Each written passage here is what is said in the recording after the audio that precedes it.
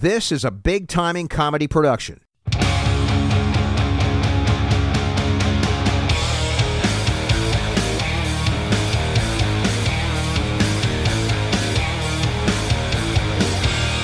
Welcome Backstage. I'm here to interview Black Sabbath. I'm a journalist. VIP only. Groupies sleep with rock stars because they want to be near someone famous. We're here because of the music. We are Band-Aids. Are you jumping or am I under-medicated?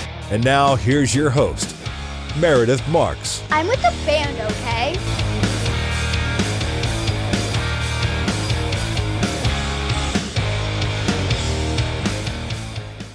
This episode of Backstage Pass being brought to you by Cassie Denton Photography. That's C-A-S-I Denton Photography. She's on Facebook at Cassie Denton Photography or online at CassieDentonPhoto.com. Just mention Backstage Pass. She'll give you 10% off of your total package. She's located in the Baltimore area. She takes photography sessions for families, animals, engagements, weddings, pregnancy reveals, just about anything. Great photographer. Again, CassieDentonPhoto.com. All right, welcome into episode 5 of Backstage Pass with Meredith Marks. And I've known this guy for a little while now, and he happens to be on tour with one of my favorite people of all time. Please welcome Craig Pilo to our show. Thank you very much. How are you, friend? I am good. I'm good. Live from L.A., right? Yes. Yep. Very hot and what's weird, a very humid day here in LA today. But yes. Yep. Yeah, it's a bit muggy here in Baltimore as well. That's normal for you guys, though, right? It's pretty normal, yeah. Yeah, that's why my brother moved away, so he could have the dry heat and leave me with the sticky stuff. So nice. Smart man. Smart guy. Well, we're excited to have you on. You currently are the drummer for Frankie Valli and the Four Seasons. That's correct. Played for Player, for Pat Boone. You've been drumming for a long time. Tell me about that first time that you ever picked up drumsticks. Wow. Well, that's a very long time ago. I probably was 8 or 9. And I just remember begging my dad for drum lessons. And that's kind of how that all got started. My dad used to play and his dad used to play. So I'm kind of third generation. Awesome. That's cool. So when you went to school, did you study music or? Yeah. Oh, yeah. No, I studied privately from the time I was probably 7 or 8 on up through high school. And then I went to music school as well. And then I started kind of working after that. Now, how did you get hooked up with Player in 98? I'm just curious about this yacht rock venture that you had with them. Okay, well, the yacht rock thing actually, I think, if I'm not mistaken, started happening right after I left. And I love those guys. I know they're going to be on your show coming up soon. Those guys are all awesome. They're all awesome friends of mine. I ended up leaving the band because of scheduling conflicts. It had nothing to do with the music or the personalities or anything like that. Those guys are awesome friends. They're awesome people, and they're awesome musicians. And we filmed a bunch of videos together, and we still hang out actually whenever we have the chance. But Frankie's a little demanding with the schedule, and it got kind of hard for me to rehearse when those guys would have a show, and they need somebody that's available all the time, and they can't book their shows around Frankie's, and that's fair. Absolutely. So it was all good. But to answer your question, I was in a funk band with a guy named Ron Green, who was one of the backup singers in that band. He played percussion and sang backup. And when one of the other drummers, I forget if he had health problems or he moved away. I forget why the other drummer left. But an opening came up and he recommended me, and I started practicing with them. And we all got along. And at the time, in I want to say 98, I think that's around when I joined. They were working pretty much twice a month. They would play from May till October and do the summer, summer fairs and festivals and casinos and things.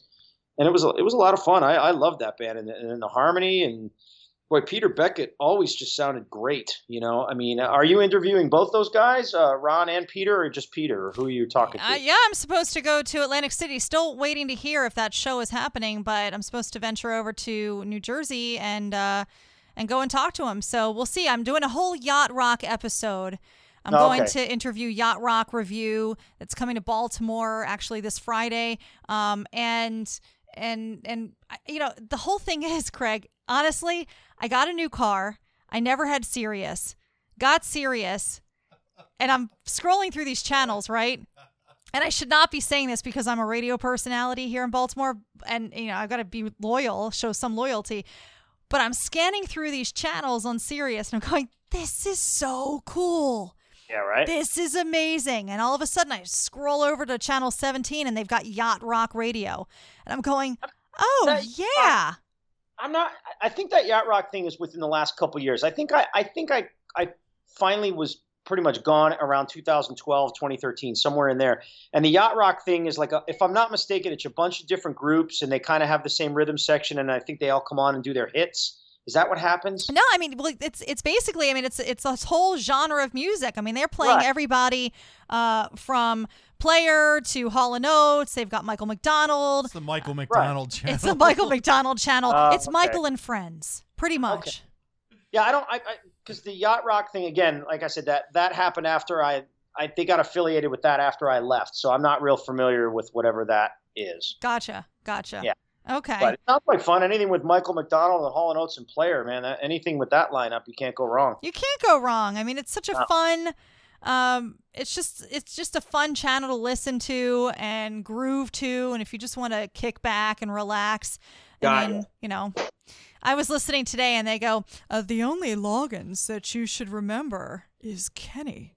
I'm going, this is great. The snooty guy. I love it. How do you not love that? Yacht Rock, are they just calling that like a genre? So that's kind of like a station of all those artists? Is that what that is? Pretty much. Okay. All right. But, Yacht Rock they're doing Yacht Rock cruises where they're having basically Yacht Rock genre bands come on and they're having, different.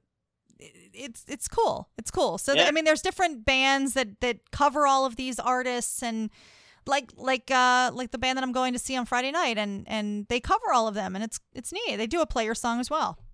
Ah, cool. So yeah, you'll have a good time with Pete and Ron, and I don't know if Rob Math is still in the band or Johnny or who's in there now, but they're a bunch of knuckleheads. But what a bunch of talented knuckleheads they are. And I tell you what, the vocal harmonies are better than ever. I mean, if you get to see them live, oh boy, you're in for a real treat. They really sound great. Well, I can't wait. Well, let's talk real quick about how I got to meet you. The first time, now of course, I'm born and raised as Uncle Frankie, knowing Uncle Frankie is my uncle. Not blood related, and everybody knows that, but he is my uncle. And so I get a message from Larry Lingle. I think it was in early spring of 2016 that he's playing his last show in Cleveland, Ohio. And I said to my dad, we've got to fly out to Ohio and see Larry's last show with Frankie. We have to. Yeah. So he was out. The old card, yeah. Yeah, and it was he's such a great guy. And flew out to Cleveland and met. I hadn't seen you guys in a long time. I hadn't seen Frankie's current band, and I mean that for a very, very long time. And it was a great reunion to see Frankie and everybody. And I met you, and I remember we were sitting in, what theater was it? Palace Theater in Cleveland? Sounds right. Yes. Sounds right. Yeah. And we're sitting, my dad and I are sitting in sound check, and you had the plexiglass around you. And my dad looks up and he goes, yeah. And I go, what's up? And he goes, he's got the plexiglass. He's got the drum shields. And I'm going, okay, is that good? And he goes, oh yeah, that's good. We had a whole conversation about it. And then you and I became friends and connected. And, I kind of joke with you every once in a while about it. So his whole vision of this and his whole idea of this being Mr. Soundman is that it is best to do that when you can. How do you feel about that? I'm not like a lot of drummers, to be honest with you. I'm always happy to do whatever makes the sound men happy. And I don't want to disappoint your dad or anything, but we did away with the plexiglass a few years ago. I think I can't remember how long ago. Right, because you came to the Hippodrome here in Baltimore and you didn't have it, but you had it in Cleveland. So I was just curious. We went through a phase where either they thought the drums were bleeding into the vocal mics too much, or the drums were bleeding into the guitar mics, or whoever's in front of me at that particular setup. So I don't remember the specific circumstances. The drum plexi really doesn't bother me a whole lot. I mean, I think I prefer it without it. But at the end of the day, if it makes the sound men happy and it makes the artist happy, I'm always happy to do it. They use them a lot in television and stuff like that to prevent sound from bleeding from one microphone to the next. In a big theater where it's real boomy like that, I think the purpose of it gets lost a little bit in the wash. But, again, if it makes the artist happy, or if it takes some of the cymbals from ringing in Frankie's ears or something, then that's fine. Let's put up the plexi. I can, the last thing I think anybody wants to do is, limit or inhibit the energy of the show because the drums are all baffled and everything. But if they want to keep it from bouncing around the stage to make everybody comfortable, then more power to it. I mean, I'm always happy to accommodate the situation. Now, you said comfortable, and for people that haven't seen the show, the way that you guys are staged, you've got Keith and Larry directly standing in front of you. That's awful. You know what? I'm gonna tell those guys tomorrow to move out of the way. Quit stealing my spotlight. I hope they're listening. So Larry and Keith, if you're listening, I don't want you guys hogging my spotlight anymore. I've had it. Get out of the way. We want to see Craig. That's right. And no. The problem is I'm pretty boring to look at, though. Maybe I'll have to take up stick twirling or something to, Yeah, it's probably better they stand in front of me. They're probably right. Well, you guys have a really cool stage set up, and that's why it was interesting. That's why I had to bring up the drum shields with you, because, a lot of different bands, when they have the different stage setups, they don't always have other musicians directly in front of them. I mean, usually the drummer is right there in the center, and you kind of are off a little bit to the left, and or if you're facing out to the audience, you're over to the left a little bit. But you have them, a couple of musicians directly in front of you. So that's why, for people that don't know about sound and people that don't know about the inner workings of how the stage is set and where people are placed and how it affects their playing and everything. I mean, you guys have it down to a T where everybody's placed in their place, and you pretty much stay there for the whole show, except for, the guys, coming out and Modern Gentlemen and Frankie coming out and doing their thing. Exactly.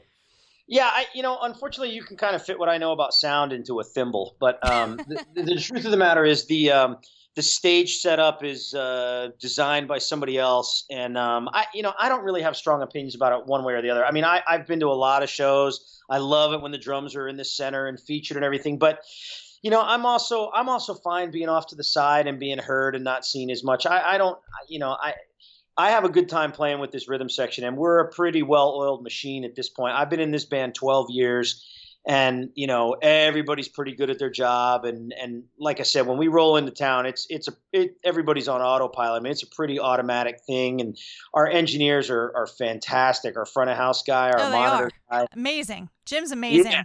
And so, I mean, at the end of the day, with that kind of talent, it doesn't really matter where I am on the stage. But man, if I ever need a PR person, Meredith, I'm gonna call you, because you'll be the one to lobby to get me in the front, in the center with all the lights, and we'll move Frankie off to the side. How about that? Move Frankie right on off there. Yeah, that wouldn't sit well with him. No, everybody can see you beautifully. That's the whole thing about this exact stage setup, is that everybody is seen. Everybody, even the horn section behind Modern Gentlemen, you guys can see them, and it's so well laid out. So I've seen it a couple of times in the past couple of years, and it's always a treat, and it's amazing. Let's talk about, not long ago, you guys did a European tour. You did 2 of them, maybe even 3 if I missed it, but you went over to the O2 Arena. It's hyped up to be incredible. Can you tell us, is it? Yes. Pretty much? And I tell you, I've had 3 or 4 really amazing experiences in the UK in the last, 18 months, maybe 2 years. I mean, the first one, we started playing Royal Albert Hall on a pretty annual basis, to the tune where I think we've played there 6 or 7 times. I'd have to go back and look at the old schedules, but that place is magic, for one. Paul Crook just posted, right? Wasn't it Paul Crook? He just posted a picture today on Facebook of that was one of his favorite places to play with Meatloaf because it was an incredible audience and what an amazing view from the stage. Yeah, Royal Albert Hall has this magic to it, like where if these walls could talk kind of thing. And then to add, to add to the hype of it all, the very first time we played there, I stepped off the stage and Jimmy Page had been at the concert and he was backstage. Hello, everybody. And I was like, you got to be kidding me. Like one of my idols, not mine, but probably everybody's idol. But Jimmy Page from Led Zeppelin was just there.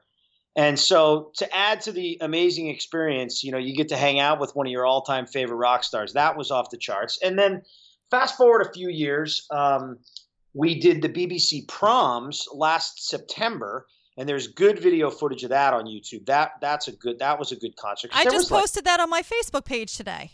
Yeah, there's like 40,000 people there, and they were all – it's amazing. They would sing so loud that my in-ear – I had to turn my in-ear monitors up. And, for people that don't know what that is, it's like a custom ear mold that blocks the outside sound, and you get to control exactly what you hear. The fans were screaming so loud, I had to turn – it's like having to turn up your earphones. And it was crazy. And then the most recent one is the one you're talking about. We played the O2 Arena, which was part of I guess the last tour of the UK we did, and that was incredible too. I mean, just the O2 Arena. I don't know how many people that place holds, but wow, it's a lot. So you guys did this video. I follow all of you guys, and I think it's fun. I really do. It's like city hopping, country hopping with you guys, with all of the 4 seasons. And you guys posted a video. Somebody, I don't know if it was you or Keith or maybe even Larry. You guys went into a secret room at the O2 that was me Arena. and Todd. And, okay. What was that about? Oh, you know what? Yeah, they have like this. I'm trying to remember. Yeah, they have this thing now where you walk through a bookcase to get to the backstage area, and then they have like these M&M dispensers, and then there's like a double secret room in the back, which you have to go through another bookcase to get there. It's crazy. I mean, who uses those? Really? I did just to say that I did it. Just to say that you did it. It's a European thing. You had Michael Jackson playing there. I mean, you have all of the bigwigs are playing there, and it's like they have these secret rooms. What do they do in these secret rooms? Well, me personally, I went for the M&M dispenser, but I don't know. I don't know. It's not like I get to hang out with, it's not like I got to hang out with Michael Jackson or anybody. But that was cool. We had a good time. We had a nice little hang backstage. It's always pretty low key with us, and because we're more of a nostalgia act than like a young rock and roll trash the hotel room kind of band. So our hang was pretty low key and pretty fun, and we travel with a pretty good group of guys. Nobody's trashing hotel rooms when they're on tour with Frankie Valli. Let me tell you, he will not stand for that. Yeah. He would have your heads. We gave Craig a chainsaw for Christmas.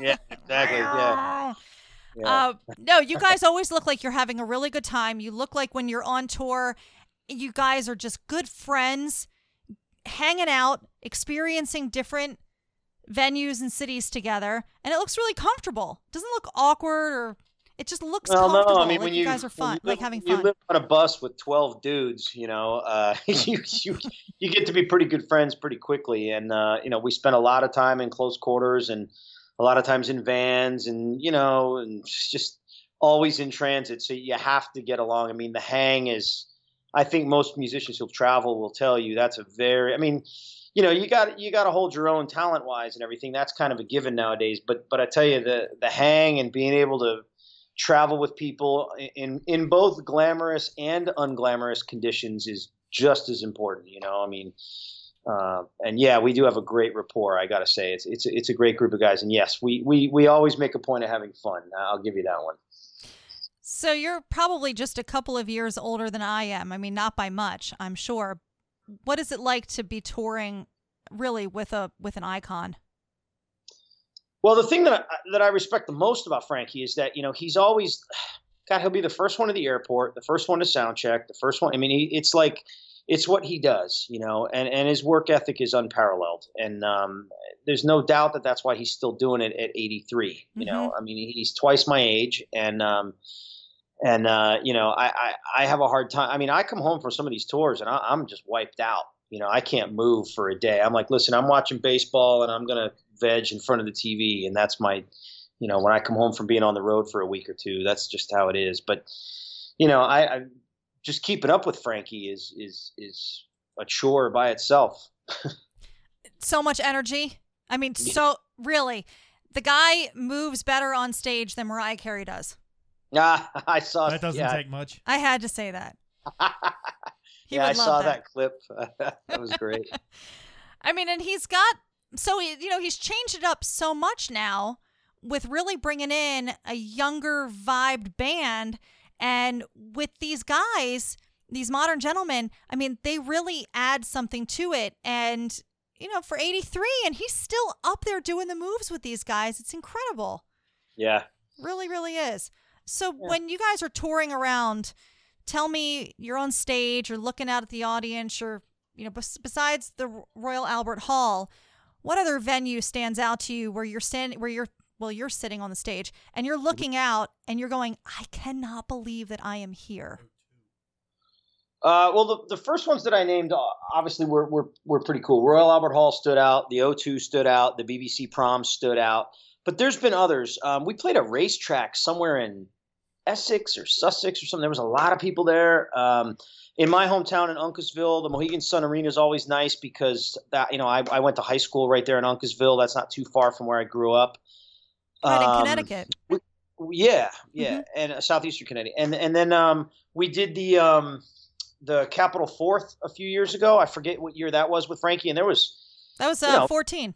Yes. Okay, yeah. So 3 years ago. So there was, a lot of people on the mall that night, and they said they had a TV audience of like 6 million or something. And I'm like, wow.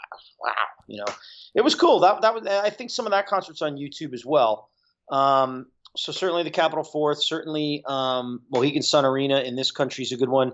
We played a great place in Japan. I forget the name of that, the Imperial Arena or something. That was a while back, but that was cool too. But I think some of the best crowds are in Ireland. We just played a little less glamorous place in Ireland. I don't even remember. But when you're on the road, sometimes these places they're hard to recall right away without my itinerary in front of me. But we just played a kind of a weird tented venue. But man, again, the crowd was just so into it. I mean, out there dancing and screaming the words from the first song to the last song. So I got to give the Irish their props there because they seem to know Frankie's repertoire pretty well, and they get down. I mean, he just holds the microphone out, and that's it. The crowd can go. Every song without a beat, every lyric. These songs are timeless. Yeah. I mean, everybody grew up with them, well known, and that's the fun part, right? Is watching the crowd when he holds that microphone out, and you're like, "Yeah, this is awesome," and you're like that pretty zone. Feel good music. I mean, I don't think it's vocal pop music from largely the '60s and the '70s, and it's kind of feel good music. It usually takes people back to whatever they were doing at the time, and people that discovered it a little bit later, and then of course, Jersey Boys, breathed some new life into Frankie and into his music and brought that music back again. So when Jersey Boys came out, the crowd got a lot younger. And so now we have, younger people that have seen the Broadway show wanted to come see Frankie. So that kind of helped, it was kind of nice. It fattened the crowd a little bit. It brought his music to a younger generation. And I'm pretty sure that's why we're still out there doing it, Oh, absolutely. Until he's ready to stop, people are going to show up and pack every venue that you guys go to. Well, I hope so. Yeah. So you guys, you guys come off tour. Everybody has their own side projects. You have your studio in home in LA. Yep. You've recorded music for Bad Dog and Dog the Bounty Hunter and the Emmy Awards and Keeping Up with the Kardashians. And I'm not going to lie, I listened to that clip and I remember that scene when they were shoe shopping. Sure. And I'm going, that's a catchy tune. I remember watching that, and I had absolutely no idea that was you. Well, you know what? I don't want to disappoint anybody. It sounds a little bit more glamorous than it is. I write a lot of music for a couple of music libraries here in Los Angeles when I'm not on the road, and I have a writing partner, and that's why I built my studio. Aside from doing drum tracks for people, I do record a lot of like TV production music, and a lot of it ends up in reality television. But like I said, I kind of write for a library. They tell me the genre they want, and I give them a bunch of music in that genre, and then they place it in the show. But yeah, a lot of my music ends up in reality television shows, and some of the shows are quite good, and some of them are quite unwatchable, and I'll leave it to you to decide which ones are which. I'm not going to lie. I've watched it before. Do I watch it currently? No, because I've had enough. When it's shoved down the throat, you're like, okay, it's enough. But back in the day, I was curious, just like I think a few other chicks were. And yeah, it's a girl show, pretty much. I watched it once. Mikey, you did not. Wow. Closet Kardashian watcher. How about that?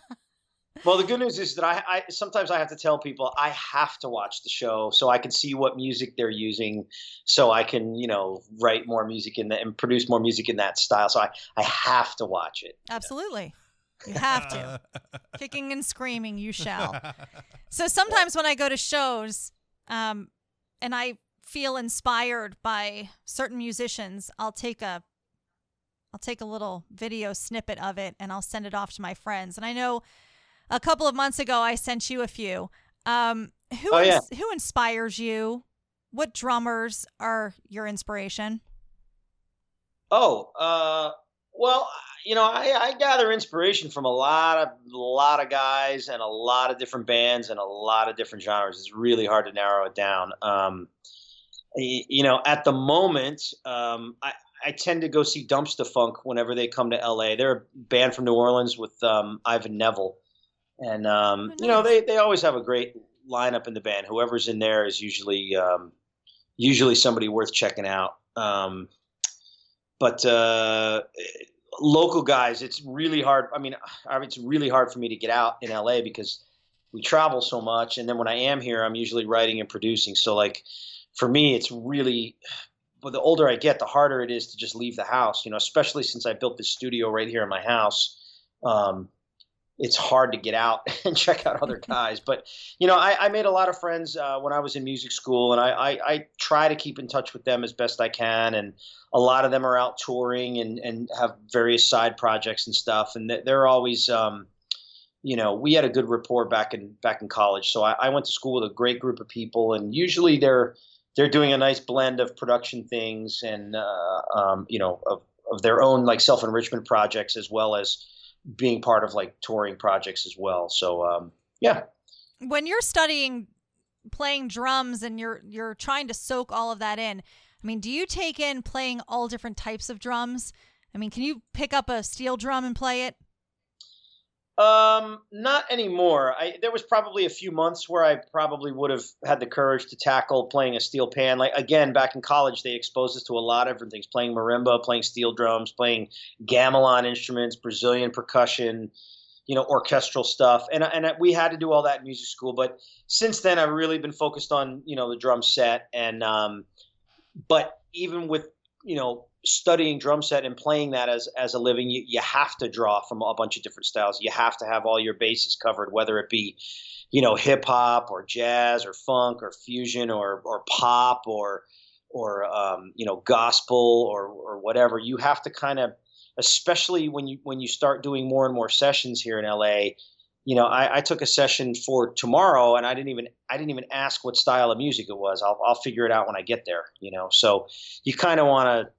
I think any professional drummer is going to have all their bases covered as far as styles go and where they draw their inspiration. Gotcha. So when your family looks at you and says, all right, honey, we need a break. We need to take a vacation. You've traveled the world. Where do you go? Oh, I tell you, my wife is from Brazil, and I love going to Brazil. I love the culture. I love the people. I love the music. I love the food, and my wife's family's pretty cool too. So that would probably be my first destination of choice. And then the second would be there's a bunch of places right here in California that I think really get overlooked, and I have a lot of friends kind of up in wine country, in the Santa Barbara area. And so just north of Santa Barbara, you know the movie Sideways? Did you ever see that? I haven't. Okay. So there was a movie out with Paul Giamatti and Thomas Hayden Church, I think. I can't remember who the other guy was. There's Paul Giamatti and the other guy. I can't remember the other guy's name. But they go on this kind of wine tasting adventure in Los Olivos and Santa Ynez. And that's one of my favorite places to go. Aside from the fact that it's kind of beautiful and you get to drink wine, it's a short drive. I can go for a day trip or a weekend, and I give my mind a break from music for a few hours, So those would be my top two, probably. Mike, he gets in the car, he drives to Napa. We get in the car and we go to Ocean City, Maryland. What is wrong with this picture? Well, Napa's a little farther away, but I probably could do that too. That's more like 6 hours, but that's still doable. Yeah. Where do we get in 6 hours, Mike?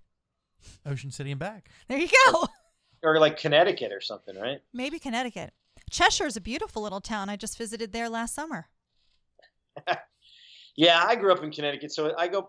I usually get back a couple times a year, but to visit my parents who live in Mystic. But yeah. Hey, I drove through Mystic, and we stopped at Mystic Pizza. There you go. You have to. You kind of have to. Nice. Right? Are you still Julia Roberts' first movie, right? Oh, gorgeous. Who doesn't remember that, right? That smile and that hair. Come on, it's ridiculous. Are you still teaching at California College of Music in Pasadena? I am. I teach there 1 day a week, and one of the reasons that particular college works out pretty well is because I'm kind of allowed to sub out when I'm on the road, and usually it only happens like once or twice a quarter. But I have a great group of kids there. I teach a rhythm section, kind of a groove ensemble. I teach music business and a few drum lessons. Yeah, it's really nice to kind of give something back. And most of the students are pretty receptive, and it gives me a chance to kind of share some real world experience. I know, music schools have kind of taken a beating, especially like the 2-year schools, because a lot of times they have these younger teachers who I think are great. It's great to have some young energy in there and replace the old guard. But, when these music schools have teachers that are 23 and 24, it's kind of like, man, you got to go out and spend some time in the music business before you get in a classroom and teach. So I'm really happy that they have me in there to kind of not share some war stories, but share some real life stories about what it's like to make a living as a musician. It's really great, but it's also a lot of hard work, and you have to have a thick, resilient skin and be able to handle a little bit of rejection from time to time, and it's part of life, and I think I would rather hear that in school when I'm 19 and 20 than to realize it when I'm 26 or 27 and trying to get from point A to point B. So I try to keep a positive message, but at the same time prepare them for what the music business has in store for all of us, Right, exactly. And I'm recently adjunct faculty of a college here in Baltimore as well. And thank you, Mike. Thank you so much. He's clapping. Do you go by Mr. Pilo or do you go by Craig? Because that says a lot. I let them call me by my first name because I'm not quite like artist in residence status or anything like that. I mean, I'm just a 1 day a week lecturer / drum department guy. So I let them call me by my first name. Ah, gotcha. Yeah. Okay. Well, I'm kind of mixed. With that. It depends on the class. So, we're basically teaching millennials, Craig, and it's a little bit more difficult now with social media and everything, and they can friend you and, all of that stuff. But I think it's also, there's pros and cons, right, to being a teacher with millennials, but it's a whole different style of teaching, right? Yeah, I get exposed to that millennial behavior a lot less than I hear my friends complaining about, because for me, it's really on the music side. Like everything we talk about is music related. I don't really have to talk about, whatever millennials are concerned about and worry about communicating with them. I've actually sat down with quite a few people some friends of mine that have a hand in education, and they really have a hard time communicating with millennials, and I feel for them. But with me, it's a little bit easier because we're all speaking the same language, and I teach music from at least the music business and the kind of the life side of things from a very matter of fact point of view. Listen, you can play this chart. You better learn how to play it well, because if you don't, someone else will, and then you're going to be out of a job. And you can hear it from me and go home and cry about it, or you can wait till it happens in the real world and costs you a job. And bingo. I'm abrupt, but I'm also like willing to stay there with them and show them what they need to do to succeed, rather than just lay down the gauntlet. I say, okay, well, if you want to succeed at this, here's how you practice. Here's how you get better at what you do. Here's what you need to study. And yeah, the millennials definitely have a different outlook than we did, but when they study music, at least we're speaking the same language, if that makes any sense. Absolutely. Yeah. Absolutely. And who better to learn from than you? Really? Well, I appreciate it. Like I said, if I need a PR person, I'm going to call you. We'll get the drums to the center stage, and you'll get me a better teaching gig at a university, and it'll be great. It's gonna be Pilo and lights, baby, right there. Yeah, spotlight. Yeah, this is awesome. What are some of the other things that you like to do in your spare time when you're off tour? Well, I have a 4-year-old who will be 5 in October. So she and she's a real cutie. She looks exactly like you. Yeah, she. Thank God she looks like her mother as well. So she's pretty much bilingual, and so I have 2 people yelling at me in Portuguese on a daily basis, and that eats up the few minutes of remaining time that aren't devoted to music, and I do enjoy that as well. That's so funny. Yeah. Then you're like, okay, Frankie, when are we going back out on tour? They're screaming at me in Portuguese. I need to go. Oh, so, okay, talk to me about your daughter. Wait till she's 14. She's exposed to Frankie early, just like I was, which is a good thing. There's Yeah. nothing wrong with that. That's the best way to grow up, is with Frankie at a young age. Does she get it? Does she get what Daddy does? Does she understand? It's really starting to. She broke my heart the other day. We came home. I was exhausted and everything. She said, "Daddy, I've been missing you." And then she wanted to watch Daddy on TV, and I was like, "What are you talking about? I'm not on TV." Well, before I left for whatever the last run was, we were at some friends of ours up in Simi Valley, and we put on the BBC Proms thing. And Louisa didn't know that, the YouTube was just being played. She doesn't kind of get the on-demand thing first. So she just saw me on the TV. So now she wants to watch Daddy on TV, and she screams, "That's you, that's you, that's you." Still can't quite figure out how I'm in 2 places at once. But so she's into that. So she gets that a little bit, what Daddy does. And her relationship with Frankie is a strange one. It mostly consists of going into his dressing room and eating his cake. Oh, no.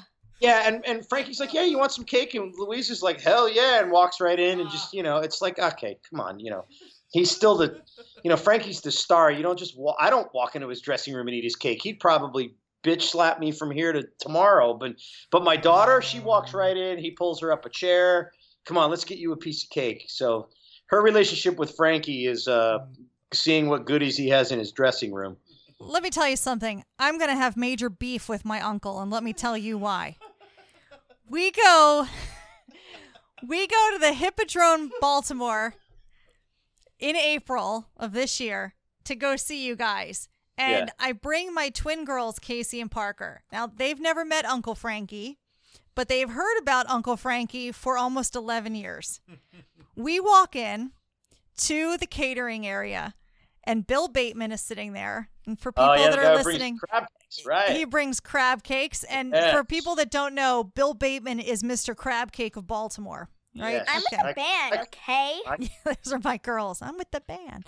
And we go in, and Bill Bateman is sitting right there. Frankie is standing right there. And Casey sees this plastic takeout container, and it is holding a crab pretzel. Right. And she goes, "Oh," and her eyes get really big, and she goes, "I want that." And my dad comes up behind her and says, "Oh, no, honey. That's Uncle Frankie's pretzel, and we don't touch Uncle Frankie's food." So I'm going to tell him when I see him in November in New Jersey, I'm going to say, "Excuse me." Yeah, Louisa got cake. Yeah. Well, It's apparently also I don't- 4. we know where he lies right now. He would rather give up the sweets than the crab pretzel, and that's a smart man. I get it. Jeez. Yeah.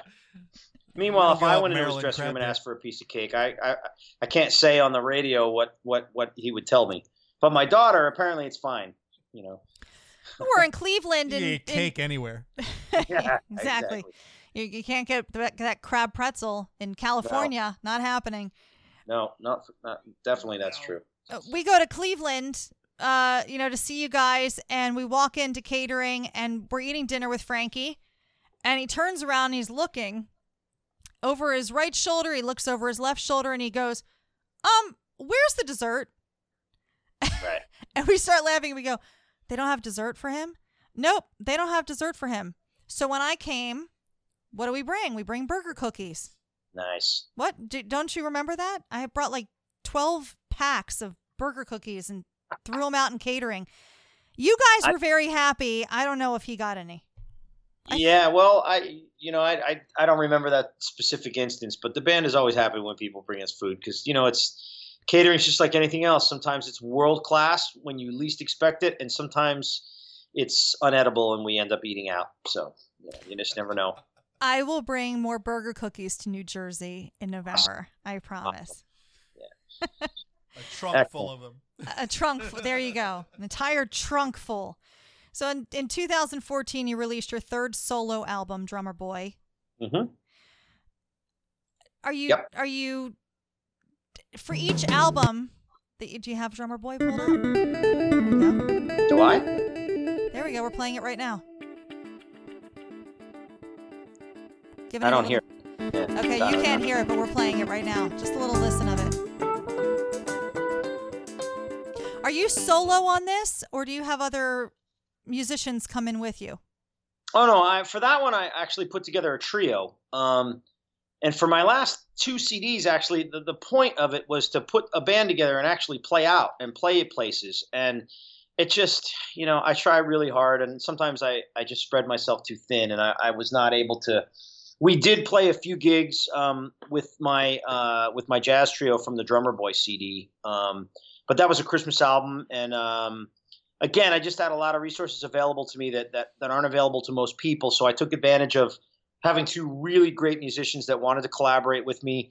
Everybody had a home setup, a home recording studio, so we tracked some together, we tracked some remotely, we tweaked some arrangements, and most importantly, we had fun doing it. So that was the product that came out 3 years ago. And so the goal was ultimately to have my own group and play together and like around Christmas time, do a few Christmas shows each year and stretch a little bit. And it happened the first year, but it dissipated pretty quickly after that between everybody's schedules and in LA, it's kind of hard to find venues to play to play instrumental music. It's getting hard, but we still did it a few times, but it just, with everybody's schedules and mine, of course, traveling so much, it got really hard and it kind of fell by the wayside. I hope to revive that group in the next year or so, but we'll see.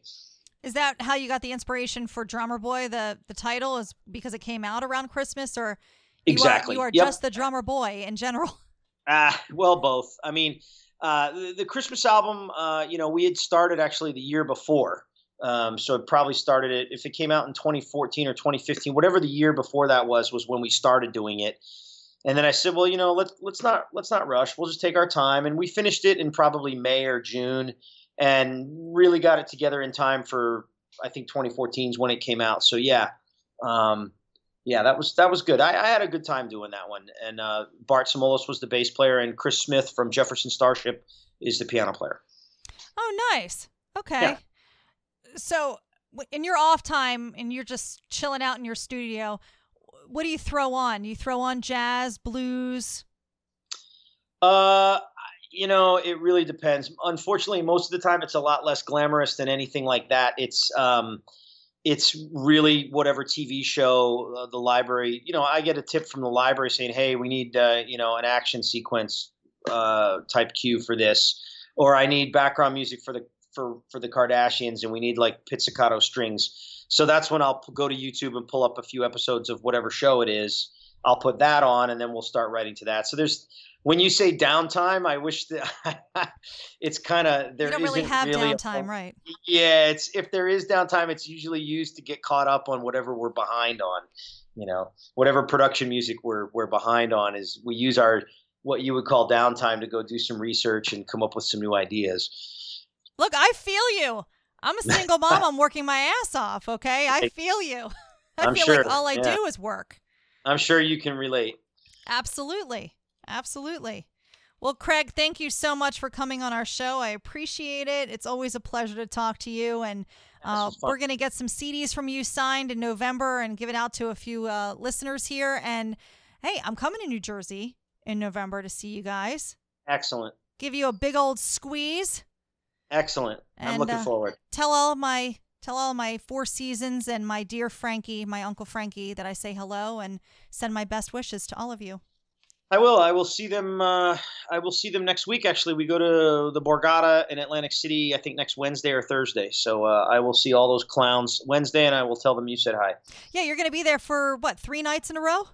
Yep. I think. Yep, at the Borgata in Atlantic City. Yep, in August. Yeah, Nice. I would have been there, but I'm going to be soaking my little toes in the Mexican Sea and be in Cabo San Lucas. Darn it. Oh, nice. That's the Baja side, too. So, yeah, that'll be fun. Yeah, it's going to be a lot of fun. But I will be sure to listen to some Frankie on the beach and think of all of you. Great. Take care, buddy. All right. Thanks, Meredith. Thank you so much. Have a good night. You too.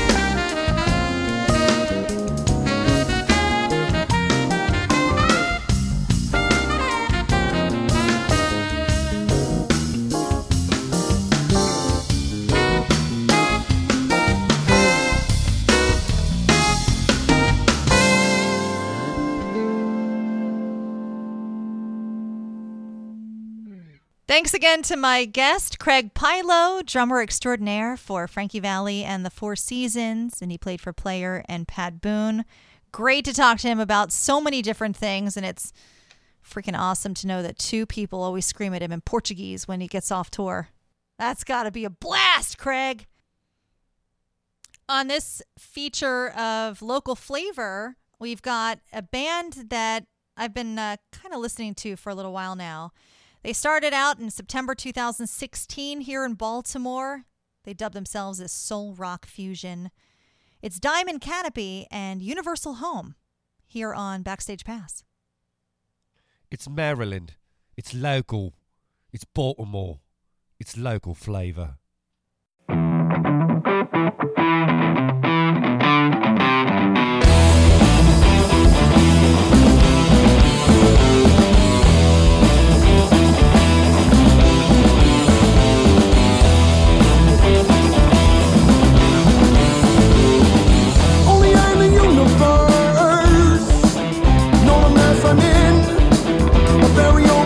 But I was born to win. I need to look to the ancients for God.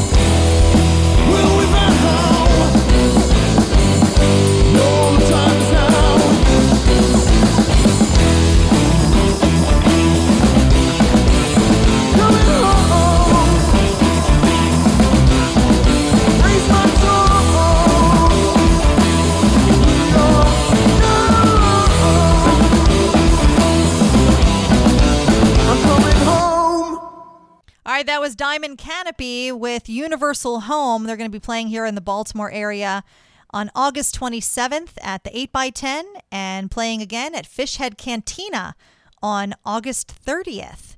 It's Matthew Townsend, Will, Matthew, Garrett, and Jeff. And Matthew Townsend happens to be the son of Lee Townsend, who was one of the original members of the Ravens, the band, not the football team. Thank you so much. And coming up on August 16th, available on iTunes, Podbean, and Stitcher, you can hear my interview with Scott Page. And our local flavor that evening will be a band called Push. You've been hanging backstage with Backstage Pass and Meredith Marks.